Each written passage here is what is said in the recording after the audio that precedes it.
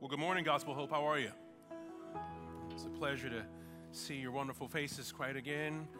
If you have been wondering where I am, I hope someone has explained my absence. I have been serving the Lord in various places, sometimes next door, other times out of state at other churches where I couldn't be at two places at one time or even three.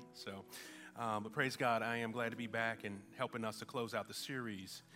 And whether or not this is your first day at Gospel Hope and your first time hearing this kind of final installation on the series, or whether or not you have been here throughout the series in its entirety, I was sitting there listening to Daniel read the text and saying to myself, as I listened to Paul's words, and he closes out this letter, how can a person whose life is fraught with so much difficulty be so full of joy? And so, again, if you haven't been in the room for the entirety of the series, I would just beg you to go and read the book and just think about it, that this book is indeed about joy. But think about the pen of the person that it's coming from. Let's pray. Father, in the name of Jesus, we are thankful to you this morning for every opportunity to gather around your word. I think about the distinct promises of Scripture that says that wherever two or three are gathered, you would be there in the midst. I think about the words of your servant, Lord God, when they say when he came in amongst the people, he claimed to know nothing but Jesus Christ and him crucified, so that the faith of the people would not rest in the words of men or the excellence of speech or in oratory ability, but their faith would rest in your finished work, and specifically that there would be some demonstration of the Spirit that would make it absolutely clear that you have been in the room. Lord God, I am begging for that display of the Scriptures today. I believe what your word says in its own testimony, that it is good for doctrine, reproof, correction, and instruction in righteousness, that we will be thoroughly furnished unto every good work. I beg, Lord God, for a demonstration of that today in the lives of your people. I'm asking that even though I'm the one who crafted the message, Lord God, that you would even create something new in my own heart, and that we would equally learn from you today, oh God, as we experience your presence in a way that you have ordained to occur in the preaching moment. This is your exercise. It is vain without the work of Jesus Christ. According to the Scriptures, unless Jesus Christ be raised from the dead, preaching is vain. All of this is nothing. We could be at brunch. We are dead in our sins unless Jesus is raised from the dead. Lord God, I believe that Jesus is raised from the dead, and on the strength of that, I ask that you would allow us to experience you in this moment. Take us into more than just messages preached, but Lord God, would you transform us in Jesus' name, I pray. Amen. All right. So I'll tell you, as we close out the series, one of the hardest parts wasn't the work of the message itself. It was actually landing on a title that I really liked.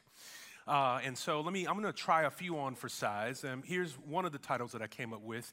Let me tell you, you vote by your applause or your woos or whatever. One of them was How to Be a Balanced Believer in a Bipolar World. Yeah, that was juicy, right? I like that. That's spicy. That's spicy. I had another one. There is sanctification available in every life station. You like that? I had another one. I like this one. This is for my heady people. The obvious absence of the traditional seesaw on the modern American playground and its prophetic implications for the slow death of collaborative play in the life of children, and its juxtaposition to future adults' inability to cope with the ups and downs of life.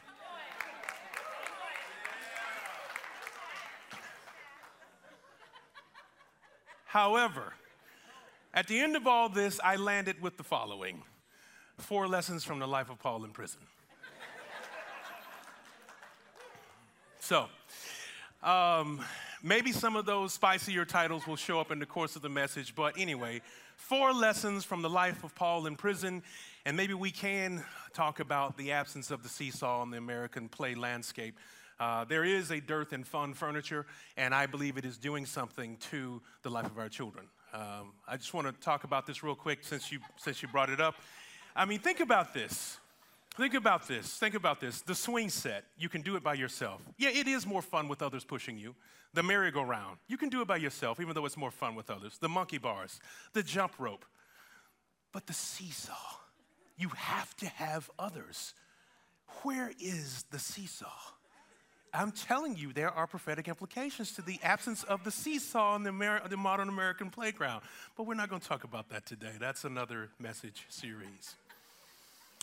Well, with that in mind, you've already heard Daniel read some of Philippians chapter 4, well, all of Philippians chapter 4, verses 10 through 23. But as we prepare for learning these 4 lessons from the life of Paul in prison, I do want to read it again, but with some very particular emphasis on certain words that he uses that I believe are necessary for us to hang our attention on or to sink our teeth into to fully appreciate what I'm going to be talking about today. So I'm going to read that for you again. You ready? I rejoice in the Lord greatly that now at length you have revived your concern for me. Some Bibles say your care for me. You were indeed concerned for me, but had no opportunity. Remember that. Now, I am not speaking of being in need, for I have learned, whatever situation I am in, to be content. I know how to be brought low. I know how to abound. In any and every circumstance, I have learned the secret of facing plenty and hunger, abundance and need. I can do all things through Christ, through him who strengthens me. Yet, it was your kindness, or you were kind enough to share my trouble, and he's grateful for that. You Philippians yourselves know that in the beginning of the gospel, I was left at Macedonia, and no church entered into partnership with me giving and receiving except you only. And then I want to skip down here to verse 19. And my God will supply every need of yours according to his riches in glory in Christ Jesus. So I want to talk about 4 lessons from the life of Paul while in prison. I believe that these 4 lessons don't just extend from today's text. I believe they serve as kind of an overlay for a lot of things that we've heard about in the book. So I hope that if you were here for last week's message, that you will bring some of those lessons learned with you as well. One of the first lessons that I want to bring forward is found right here, not so much on the surface, but it is implied in the words of verses 10. It says, I rejoice in the Lord greatly, for now at length you have revived your concern for me. You were indeed concerned for me, but you had no opportunity. What you're hearing here is Paul describe the fact that he is right now currently grateful that they have once again started to care for him. But there was an extended period when they didn't have opportunity, so he was receiving no care, completely and totally cut off. I believe that there is an important lesson to be learned from the life of Paul here, and it's this. Paul has learned not to let his pain create the prevailing narrative of life. I think that's important.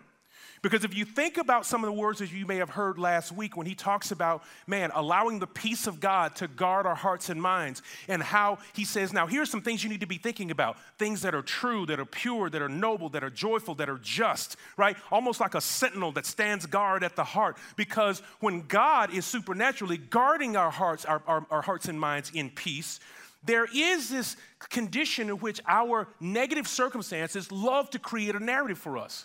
And the narrative that our negative circumstances can often create is that other people who are around me somehow don't care about me. But notice Paul says, I know you cared about me, but you simply didn't have the opportunity to show it. I want to assure you, ladies and gentlemen, that there are going to be some times where the Lord will get us by ourselves in order for him to show us something about himself. This is a theme throughout the scriptures, and your negative circumstances will create an opposing and non-redemptive narrative. You're sitting here today, some of you are dealing with things in your life that no one else can help you with or rescue you from other than God. That there is no offering we can raise, there's no prayer that I can pray, there's no counsel that I can give. You are sitting here in a room full of people and you literally feel by yourself. And there is a narrative that can extend from your negative circumstances that says, these people don't care about me. This is what I don't like about church, and this is why I hadn't come in a long time. Negative circumstances will always create a narrative that tries to color the rest of the world and how much people don't care about us. But I want to tell you that it is not uncommon that God will put us in a unique emotional and situational island where he doesn't want us to be devoid of fellowship, but where we will find out that there is no one that can help us other than him. Amen. Just in case you think I'm making this up, Consider for a moment the life of Noah. Noah is given an assignment to go out and build an ark. And sure, there are other people out there with hammer and nail, but he's the one who got the word from the Lord that there's going to be a rain that had never occurred before. And there was a public who had laughed him to scorn because what are you talking about? There's going to be destruction. This hasn't happened. It was an unprecedented assignment in an unprecedented moment. Noah was situationally by himself.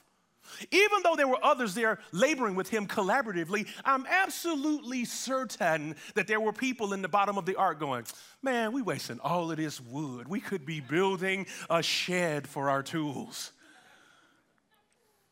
And the same happens in your life. There are things that you know that God has called you to do, and it looks ridiculous to others, and you feel situationally by yourself.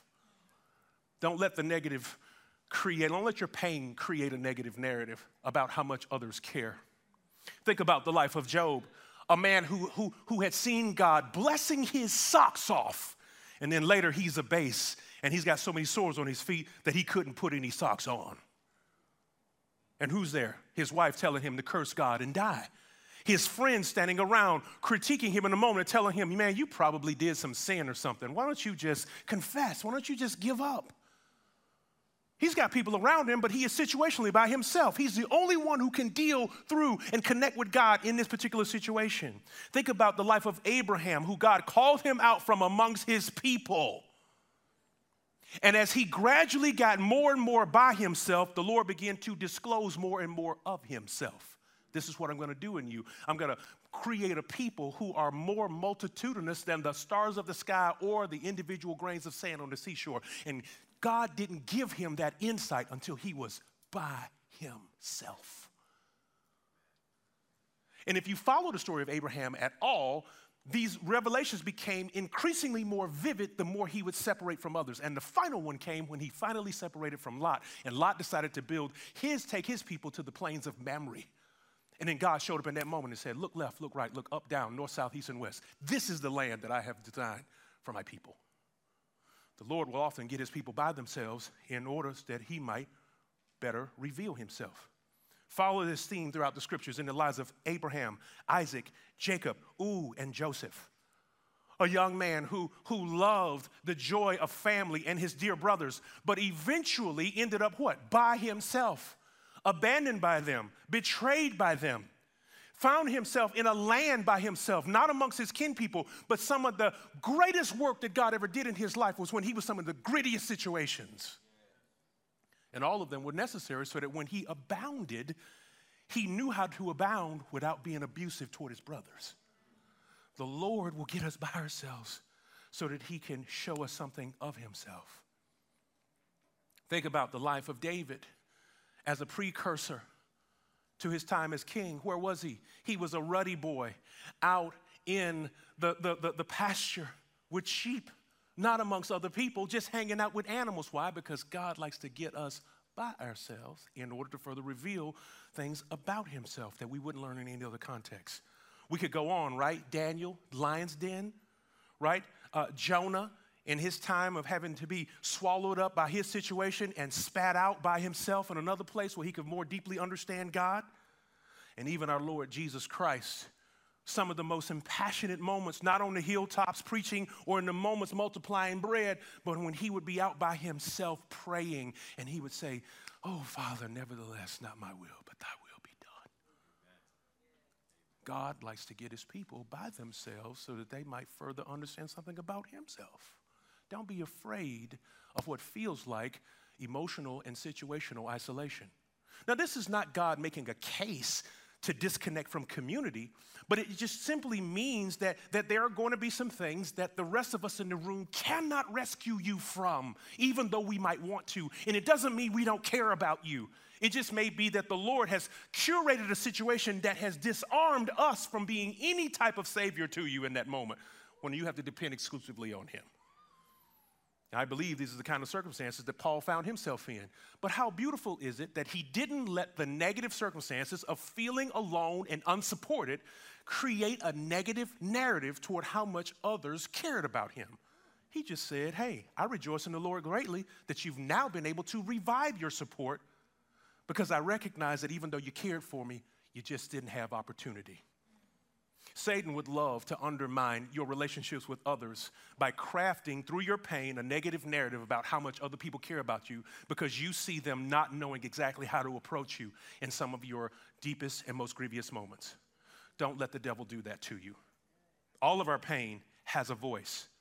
But Paul teaches us something else also. But before we get there, hear these words from the psalmist. Psalm 119, verses 67 and 68. But I was afflicted. Before I was afflicted. Listen to this. Before I was afflicted, I went astray. But now I keep your word. You are good and you do good. Teach me your statutes. The psalmist says, man, there was something about a season of affliction that Lord gave me deeper gravity in you. Don't be afraid of times where it feels like you're emotionally and situationally isolated. Oh, one more, I can't. We have an entire book that is born out of a brother in the Lord being isolated. John the Baptist on the island of Patmos, one of the most riveting and rich eschatological gems we have ever received. I mean, it is the stuff that almost every doomsday movie is made out of. The book of Revelation was born from the heart of a man sitting with God on an island by himself.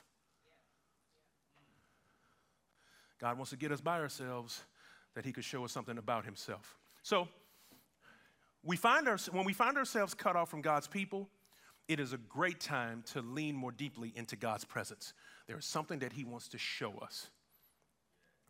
I believe verses 11 and 12 also have something to say about this. More learning. And this is where Paul really uses this word. I've learned and I know. I learn and I know. And I wanted to figure something out here. It says, not that I am speaking of being in need. For I have learned in whatever situation I'm in, I've learned to be content. I know how to be brought low, and I know how to abound. In every circumstance, I have learned the secret of facing plenty and abundance and that of need. Interesting. It's learning. It's learning. It's not magic. It's learning. It's not miracles. It's learning. Well, how exactly did he learn these things? Well, I believe that the second thing that Paul shares with us is this, that Paul has learned, and we should too, not to let our need feed discontentment. Not to let our need feed discontentment. Notice he says in verse 11, I am not speaking from a place of need. I'm sharing with you. He says, listen, yes, there was a season in my life where I was totally cut off. This is not a letter that says y'all had better make up on all your misgiving. He says, I'm not speaking from a position of need. He doesn't allow his need to feed a sense of discontentment. Oh, by the way, just in case you think I'm speaking from a position of discontentment, I have learned through Christ how to be low, how to have much, how to have nothing. I've learned it. So don't think that I'm tearing up as I'm writing you this letter. So Paul has learned not to let need feed his discontentment, and I think we would do well to learn the same thing. Well, how exactly do we learn these things? Well, how did Paul learn them? I believe that Paul would have been deeply dialed into the principles that the Lord Jesus shared on his one of his introductory sermons there on the Mount when he said, blessed are the poor in spirit, for theirs is the kingdom of heaven. This is Matthew chapter 5, verses 2 through 6. Blessed are the poor in spirit, for theirs is the kingdom of heaven. Blessed are those who mourn, for they shall be comforted. Blessed are the meek, for they shall inherit the earth. Blessed are those who hunger and thirst for righteousness, for they shall be satisfied. There is something about the ethic of Christ that says whether your situation is low or high, he has a curriculum for how he can come into our life and show us something about himself. He desires to satisfy these needs in a unique and wonderful way. I believe that Paul would have also been familiar at a minimum with the principles that James taught his audience when he said in James chapter 1, verses 9 through 11, let the lowly brother boast in his exaltation, and let the rich in his humiliation, because like a flower of the grass he will pass away. For the sun rises with its scorching heat, and it withers the grass. Its flower fails, or flower falls, and its beauty perishes. So also will the rich man fade away in the midst of his pursuits. I believe that Paul would have been deeply dialed into the fact that whether I'm at the highest place in life or whether I'm at the lowest place in life, I should be celebrating what's coming next. Should it be kind of the seesaw of my circumstances? We won't go there again. But the seesaw of my circumstances, the Lord has a design and an agenda for when my life is up and when my life is down. They are both biblical situations, and we just need to know how to manage them both with a biblical emphasis. Well, exactly what has the Bible done to help us manage these moments, whether I'm high or whether I'm low? 2 Corinthians chapter 13 tells us, let every word be established in the mouths of 2 or 3 witnesses. And so I believe that in the life of every believer, there ought to be a triple witness that compounds our learning. Now, for you, those of you who are academics and teachers, you know that there are 3 styles of learning. You ready for your pop quiz? What are they? Yeah. Auditory, kinetic, and visual. That's right. And so what does the Bible say? The Bible says that we learn from the examples of others, from the exposition of the word, things that are taught, and then we also learn through experience, through the actual doing of God's word.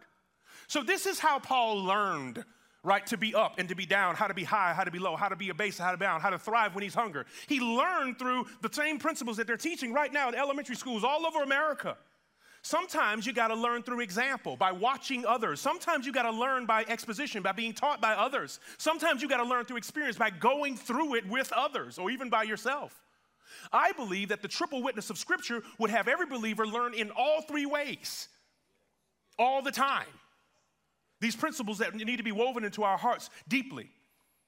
Again, going back to the life of Joseph, I'm absolutely certain that his father could have sat him down and sermonized him and told him, hey, brother, here's how you live if you ever find yourself being low. And here's how you treat others when you're at your highest. And maybe he did get a nice family devotion around the family table about that from his father. But I also believe that the Lord thought it was necessary that he learned through the actual experience of being low and the actual experience of being high. And I believe that the Bible invites every single one of us through that. So when you are low, learn, y'all. And when you are high, learn. Your faith in Christ ought to be fully engaged in both stations in life. Contentment is a function of both our faith, trusting that God is at work, but also in our follow-through. There is work that we must be doing by way of our experience and how we work through those things. There is yet a third lesson to be learned from the Apostle Paul's life.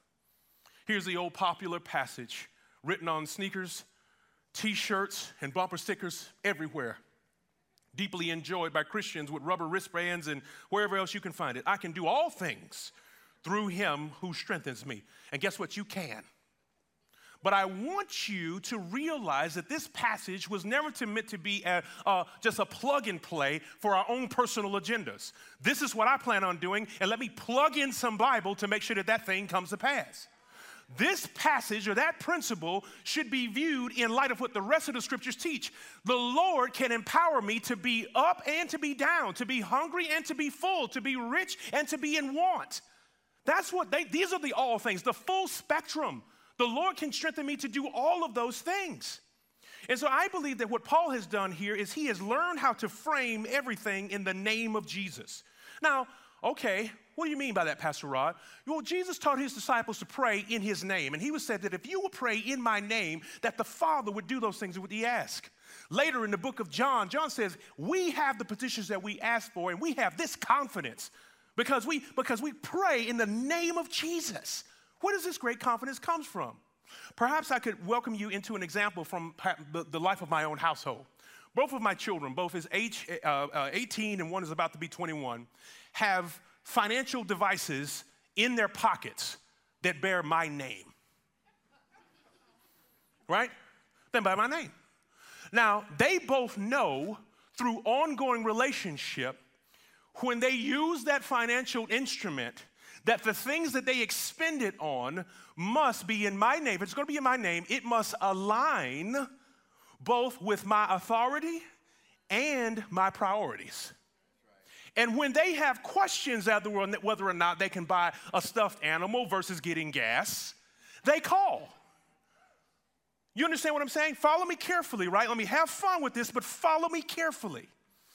When they first got these financial devices in their pockets, it was like, hey, I'm going to get Tubbies with my buddies.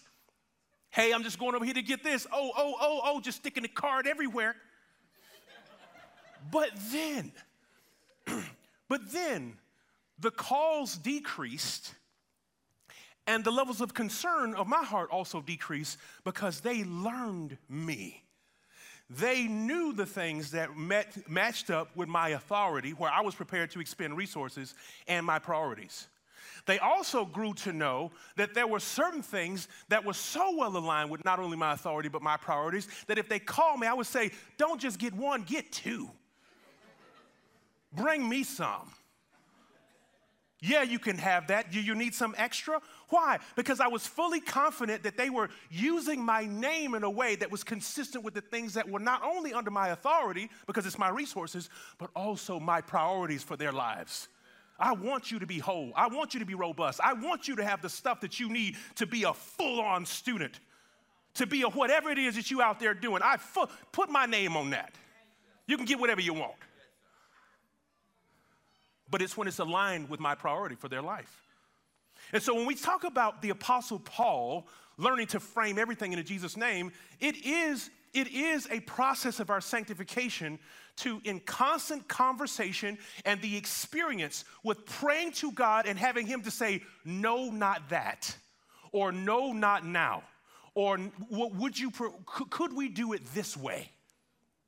But it comes from a constant communication with the Father to learn what things fall under the name or under the authority and are consistent with his priority. This is why Paul would say in other places, pray with all kinds of prayer. Sometimes the phone calls are a petition. Daddy, can we? Other times it's Daddy, we need. Daddy, I found. What do you think?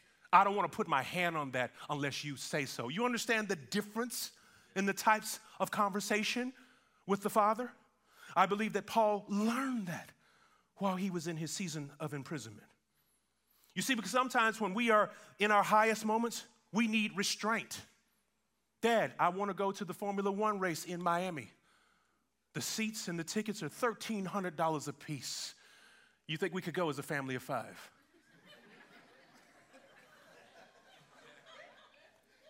Is our TV not big enough at home?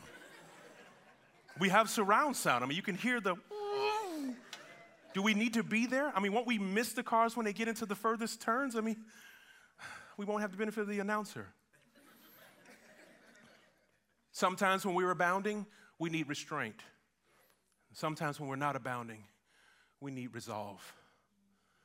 And the Apostle Paul says, Jesus, he'll come, he'll give all of that.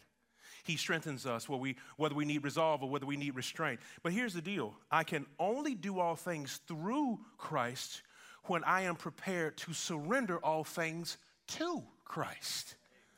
Put that on your T-shirt, right? Get rid of them other bracelets that you've been carrying around, right? Proverbs. Listen to the words of Proverbs 3:5 and Proverbs 16:2. Listen to them in stereo.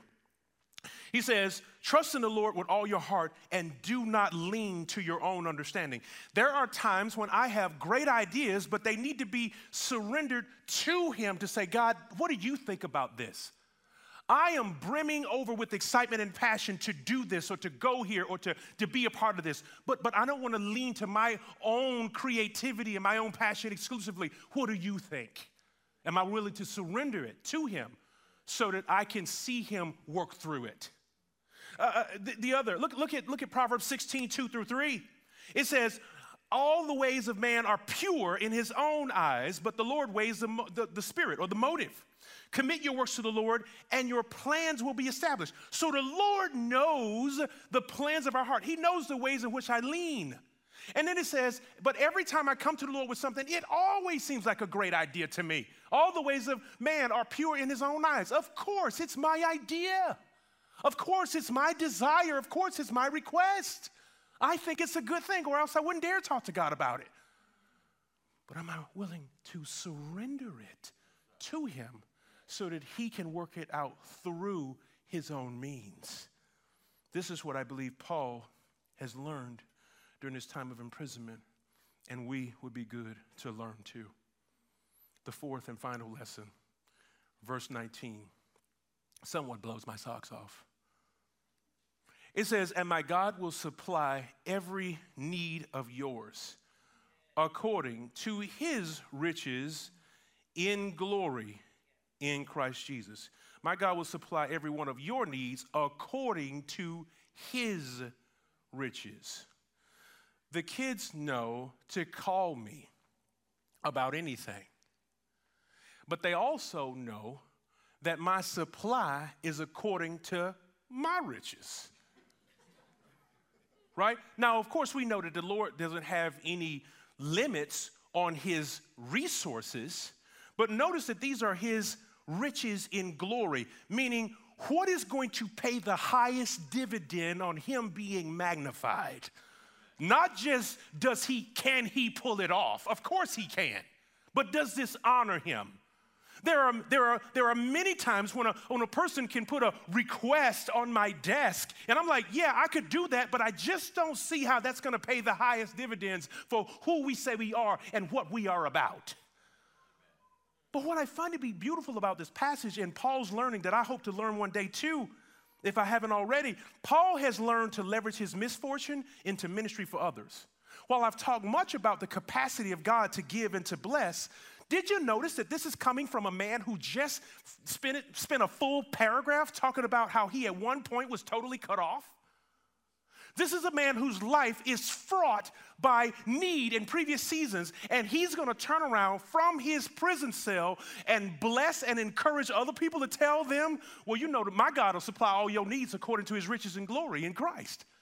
How can a person who is sitting in a perpetual state of up, down, sometimes got a lot, sometimes don't have enough, still in prison, needs to get out, how can that person tell other people what God is capable of doing and that he'll supply all their needs? That's because out of his misfortune, he has actually developed ministry. I believe that one of the hallmarks of American life is that we wait until our misfortune is over to think that we are now super qualified to speak into the lives of others. Because we have a victor and a conqueror mentality. But the bottom line is that God sometimes wants ministry to be squeezed out of these lives, even in the midst of our misfortune. How can Paul do this? Well, I can tell you how. Paul is able to minister out of his misfortune because he is receiving the supply of Christ in his own life.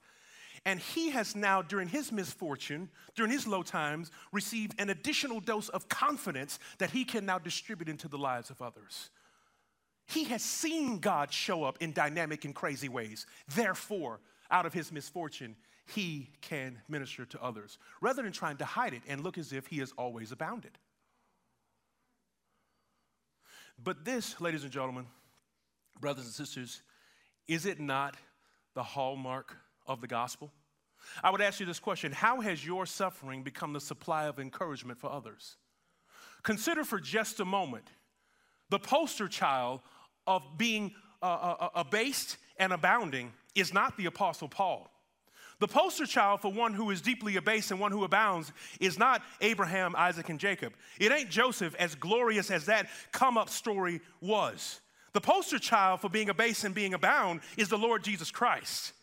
A man who leaves the riches and the wealth and the glories of heaven and comes and hangs out with hateful human beings, recruits unqualified disciples who don't even half know the Bible, who he has to teach, who are bickering about who's going to be the best in the kingdom when they get in, who are bumping their chest talking about who will never let Jesus be taken, and Jesus have to pull them to the side and say, "Get thee behind me, Satan." It's that Jesus who gives his life in total for not only that crew of men, but also for the world, who allowed himself to be smacked and spat upon by soldiers for whom he would die. People who he could blink and disintegrate, he would sit there and be abased by them. People who would watch his body hang limp on a cross and say, "Hey man, why don't you get down and rescue yourself?" People who would mock him. Jesus has been abased. Jesus has been alone. Jesus would tell his disciples, "Let's go out here and pray." And Jesus would get down and earnestly pray before the Father. And there would be like great drops of blood would be his sweat. And Jesus would get up off his knees and go, "Hey guys," and they sleep. You do remember that story from the Bible, right? Jesus prayed, thinking, and then his disciples, they sleep on the job. Jesus has been abased. Jesus has been abandoned. Jesus has been betrayed. Jesus has been disappointed. Jesus has been backstabbed. Jesus has been let down. Jesus told the man who walked up on him, this is over in the book of Luke, I call it the cost of discipleship. You can look it up for yourself. He said, Jesus, I want to follow you. Jesus said, man, foxes have holes and birds have nests. Creatures that God created have a little cubby to run into, but he says that the Son of Man does not have a place to lay his head. Jesus has been abased. But above all things, he's been the most abased because he's been on that emotional island. My God, why hast thou forsaken me? Completely feeling totally emotionally and spiritually cut off from the Father, the whole world staring at him and jeering. Jesus has been abased. But guess what?